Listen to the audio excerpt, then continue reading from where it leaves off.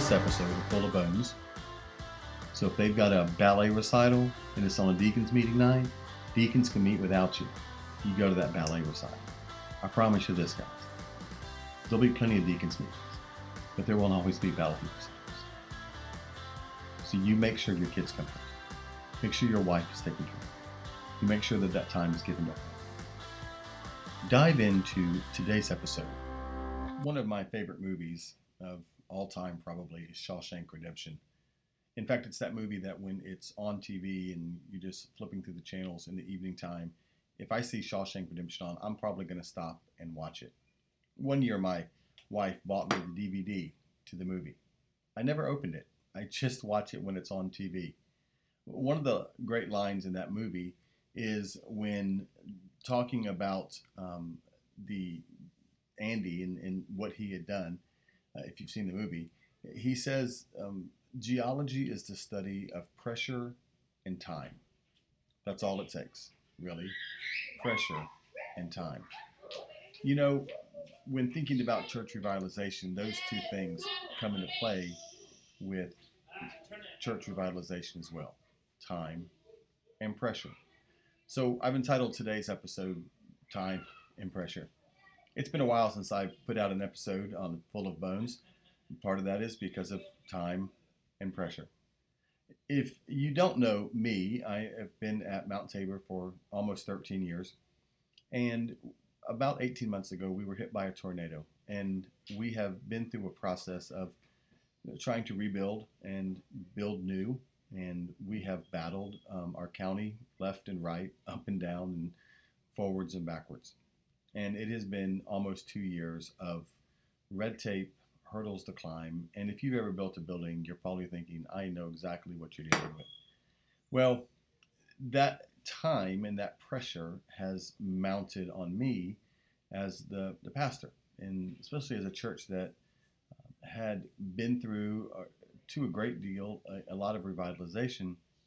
And then to have a tornado and COVID, it seems like we've reset the clock and that we've gone backward. Since I've aired my last episode, we have filled a huge position in our church, and we brought on a full-time minister of or pastor of worship and youth, and he fit in great and doing a great job for us, and that's taken a lot of pressure off of me, and that's important to have people surrounding you. And I know not every church can bring on 2 full-time staff. It's a huge step of faith for our church. And financially, it's a step of faith for our church. But we believe God is going to bless that, and so far He has. And so we're thankful for Him and His leadership and all that He brings to the table. But when it comes to revitalization, time and pressure become enormous obstacles for us. So let's split them into 2 parts. Let's talk time and pressure. Let's talk time first. Many churches expect or want churches to grow overnight. Let's get a young pastor, and then the church will grow, and that will be it. That's all we need, and young families are going to come. And if we are not careful, if we do not set the expectation early in the local church, in new churches, in revitalization churches, that time becomes a thing that we don't really need to focus on when we're revitalizing a church. Every church is different. Every church is going to take more time to revitalize than another church. But if a revitalization pastor is not committed to 6, 7, or 8 years or longer, there won't be time to revitalize. It does take that long most of the time. Don't think that you can go into a church and in 6 months you're going to take a church that has died or has been dying for decades and all of a sudden be a healthy, vibrant church, because you have to change so much. And we know you can't go in and change overnight. You've got to learn the people, you've got to learn the community, you've got to learn the structure of the church, how is it organized. You've got to identify all of these obstacles that we've talked about in the past. You've got to do assessments. I mean, all of those things take time, because not only are you doing all of those things to revitalize the church, you're also having to pastor and shepherd that church, preaching once, twice, maybe 3 times a week, doing hospital visits, doing home visits, doing evangelism, having staff meetings. all of the normal things that churches do, on top of that, you're doing revitalization work. And that's partly why I haven't put out an episode in some time. The time that it's taken us over the summer months to do what we're trying to do, to get the building put back up and to build the new building and to have meetings. And it seemed like every day and every week the time just went so fast. And all of a sudden you're sitting there on Friday afternoon and you haven't even had a chance to look at a sermon for Sunday yet. So then you're spending Friday night or Saturday writing that sermon, trying to kind of have some focus time and to do that. Now, you may be thinking, well, Matt, that's not me. I have so much study time, I don't know what to do with it, and I'm done by Wednesday for Sunday church. I praise the Lord for you, but if you're like me, I do one sermon at a time. So it's Wednesday night. After Wednesday, I focus on Sunday. And so that takes a lot of time. Sometimes that time is time on Friday night or even on Saturday before what I call putting it in the crock pot. The crock pot. That's where we let all the stuff just stew and kind of meld together. Things taste better out of a crock pot. So time is an enormous challenge to the local church, to the revitalization church, because churches want it to happen now. We want to see new families now. We want to see growth now. We want to see income up now. We want everything to happen overnight. It takes years to bring back life to a dying church. It takes years to bring back life to dying people who spiritually have walked this path of a slow church death for decades. See, don't forget, they're wanting you to fix in 6 months what they've taken six years or 16 years or 26 years to get to. Well, if you're taking the interstate from Florida to California and you get halfway to California and all of a sudden you realize you meant to go to New York instead, or you needed to go to New York, you don't just all of a sudden turn right and you're in New York. You got to get back. It takes a process to get back there. It takes time to get back there. The church that has slowly died or is dying is going to take time to revitalize. Time is an important commodity in the life of the revitalization pastor. Set the tone early for that. Do not put expectations. Listen, if you met with that pastor search committee and you told them in 6 months they're going to be a church of 300 people and that you're going to have a youth group of 50 kids and all of that, you have set the expectation. You've put yourself in a position where in 6 months they're going to look at you and say, you said. So set the expectation early. It's going to be a slow process. There will be months, there will be seasons, there may be years where you don't see a lot of growth. But know that we are growing. Know that we're moving and trying to move into the right direction. So time is important. Now, that's the first half of today's episode, right? Time. Because time sometimes is misunderstood by church members and they think that things happen overnight and it should always happen overnight, it leads to the second thing, pressure. There is an undue pressure, an unfair pressure, I would say, put on the revitalization pastor to make things happen overnight. They expect you to be the miracle worker instead of just being the one who works for the miracle worker, right? So there is a pressure put on you. Now, what happens over time is that pressure builds, and I'm saying this because I'm there, right? I'm walking this now. I feel a tremendous amount of pressure to complete the building project that we've begun. I currently have a steel building sitting out in the yard of the church, but we can't go vertical yet. We can't go vertical until I get a slab. I can't get a slab until I get a water tower because we have to provide our own firefighting water. Don't even get me started on that one. So there's all of these things that are adding up, and now what my church sees, my people see, is there's a building that's not being built. So it's a reminder, right? So that adds to the pressure that I'm feeling. It adds to the pressure of getting things done. So then I end up making phone calls, dealing with the contractor, dealing with the county, which is, to be honest, what I spent most of yesterday afternoon and today doing, trying to solve some more problems. Pressure adds up. Now, take that pressure of, if you're in that kind of situation, add to it the pressure of regular church pastoring, which is a tremendous amount of pressure. Add to that the pressure of pastoring during a pandemic, which is an exponentially more difficult pressure to deal with.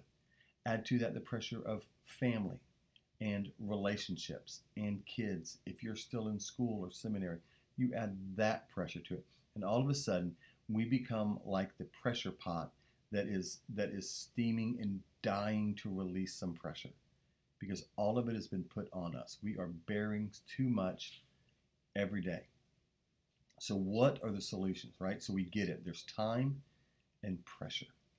Well, if we're not careful, time plus pressure, it will lead to an explosion, right? It'll lead to us making foolish, bad decisions. It'll make us leave a church thinking it's going to be less time and less pressure somewhere else. And we know that's not true.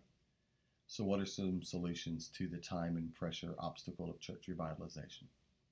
As I've said on the time issue, be honest with your folks. It's going to take time. It's going to take years, not months. It's not a week solution.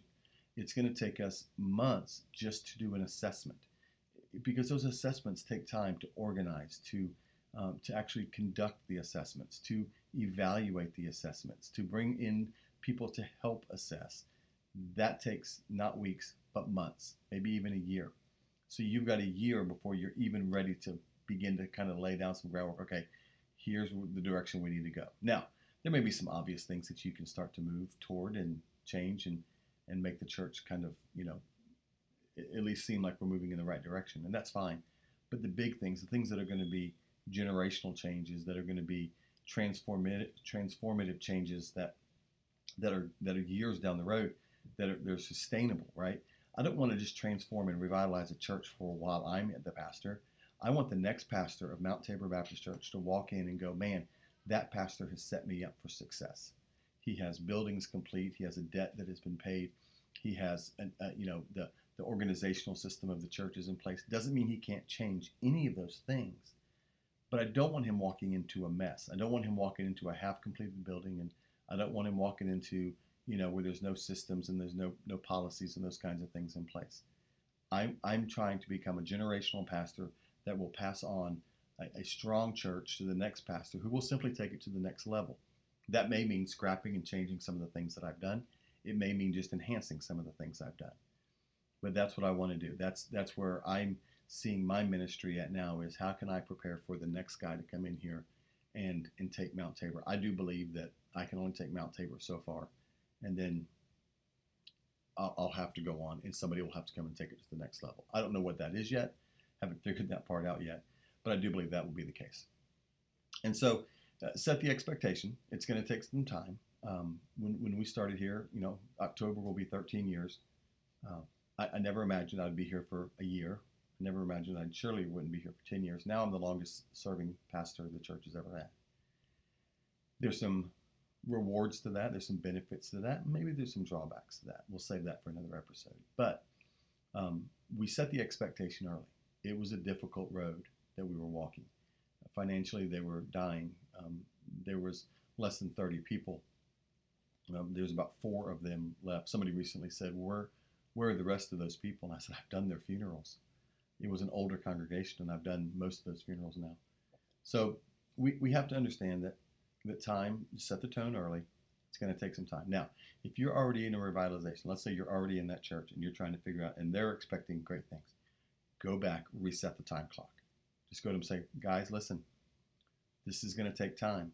I know you're wanting immediate response. You're wanting instant growth. And that's simply not the way it's going to happen. So it's going to take some time. I want you to pray with me. I want you to work with me. I want you to work beside me. I want you to hold me up in prayer. I want you to hold me up physically if that's what it takes. We're going to walk the road together, but it's going to take time. I'm in it for the long haul, but I need you in it for the long haul as well. So time. On the subject of pressure, how do we deal with the pressure? Get people around you that can take the pressure off wherever they can. As I mentioned, we have brought on a new worship and youth pastor. And one of the sentences that I love right now is somebody will come to me and ask me a question about worship or youth. And I say, that is a great question for Rick, our worship and youth pastor. That's a great question for him. I don't have to make those decisions. Now, if they go to them and Rick can't answer the question, he may come to me and say, hey, how do y'all do this? Tell me what your policy is or whatever, as he's new and he's learning us. and we're learning him. But I want our people to know, number one, that he's in charge of those things, not me. That was the whole point of calling him here, was that to take that off of me. And number two, that I trust him to make those decisions, and we're going to walk through those decisions together if that's what it needs to take. And third, I want them to see him because he is a pastor of this church. We are a two-pastor church. He is in charge of worship and youth, and I oversee, as a senior pastor, the rest of the church. So although he is responsible to me, we still serve more as a co-pastoring or associate pastor roles, because I want people to understand and see him in that light. So as we move forward, the pressure of all youth, because I was doing youth ministry and pastoring, trying to kind of keep it all together. As we move forward, I do less and less with youth ministry. That means I'm at less and less events. Now, I'm still doing some things with the youth. We're getting ready to go on a mission trip and beach retreat next week, and I'm going down there with them. But I'm going to be in the background. I'm going to be taking the camera. I'm going to be doing the pictures, doing the things that kind of I enjoy, because I'm not in charge. I'll do whatever he asks me to do. He's in charge next week. And so by allowing him to take those things, it is an instant relief of me, off me, to not have the pressure of something that I don't need to carry. So that, and then the worship was another huge just area that we needed to address. And he has taken that full on, and people come and say, well, what about this about worship and doing this? Let me talk with Rick, and we'll get back to you. So we work together on those things as he's taking on that, and eventually those things won't even come across my desk. So pressure is one of the solutions is simply to get people to help take some of that load off. Now, I know, and I've been there recently. You're a pastor, and you have all of it on you because there isn't anybody else. There isn't funds to do anything else. How do you get the pressure off? You find areas where you can. You find a volunteer. You find something. One of the things that we did is we walked away from Sunday night church, and I know you may turn off the podcast when you hear that, but we gave those nights back to families. It not only helped our families, and we heard that from families, but it took a pressure off of me. I was only preparing 2 messages, Sunday morning and a Wednesday night, because we do a full worship service on Wednesday night. So I'm preaching twice a week, Sunday morning and Wednesday night. And I wasn't having to try to, and amazingly, taking that one service out relieved a lot of pressure. We did that a number of years ago. So find some areas that maybe you can not be. The other thing is the leaders you do have working, find a way for them to understand that you don't have to be everything at every event. We have a men's Bible study that meets twice a month. I try to go to one of them. I want our folks to know that I don't have to be at everything for things to happen. The men can meet and have Bible study without me. Now, I want to be there. Sometimes family, when we have a number of kids, and my wife's out of town right now, and we just have things going on. It's difficult to get to those meetings. But when we do have those meetings and we do have those times, if I'm getting an opportunity to go out and have a date with my wife, then the men are going to understand that. So teach your people that the pastor doesn't have to be at everything for the church to keep doing things, right? We're not some magical thing that, well, if the pastor's not there, then nothing can happen. Teach your people it's okay that I'm not at everything. That will relieve a great amount of pressure off you, because it gives you some more time with family, which takes some pressure off there. Because I know that probably the number one complaint of all of our wives is that the church is always taking time. My worst fear in my own spiritual pastoral journey is this: that my kids will grow up and hate the church because of the time it took from me and the pressure that I was under.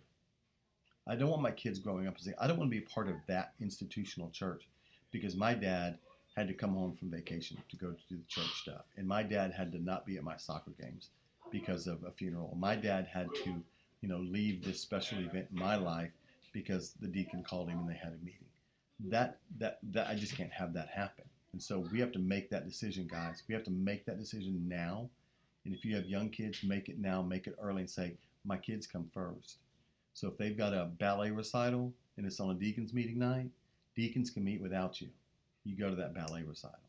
I promise you this, guys. There'll be plenty of deacons meetings, but there won't always be ballet recitals. So you make sure your kids come first. Make sure your wife is taken care of. You make sure that time is given to her. If that means that you don't go to a men's Bible study or deacons meeting, so be it. So be it. And I would challenge you, teach your people why that's important. Okay? Don't just not show up, but teach them, say, hey, it's important that I'm at my kids' event. I just had twins graduate from high school. It just seemed like yesterday they were 3 years old and 4 years old playing t-ball. Now they're graduates. Now they're looking to college and looking to get work and jobs and all those things. And time has passed. And I look back and go, what did I miss because I was at church? What did I miss because I was in a meeting? What did I miss because I was doing, whatever? Now, we've tried to be involved, and our kids are involved in church. So I'm thankful for that. But I've also got an 11-year-old, and I've got a 5-year-old right behind them. So, again, I'm still in that mode of I'm going to make sure I'm there for my kids before I'm there for some meeting. So pressure will be released when we find ways to let go of some of the stuff that we have on us. Saying at the end of the day, part of the job as a pastor, it's a great deal of time and it's a great deal of pressure. It is the calling that we have taken. It's a high calling, guys. It's a calling that I never thought I would have, but yet God has called me to it.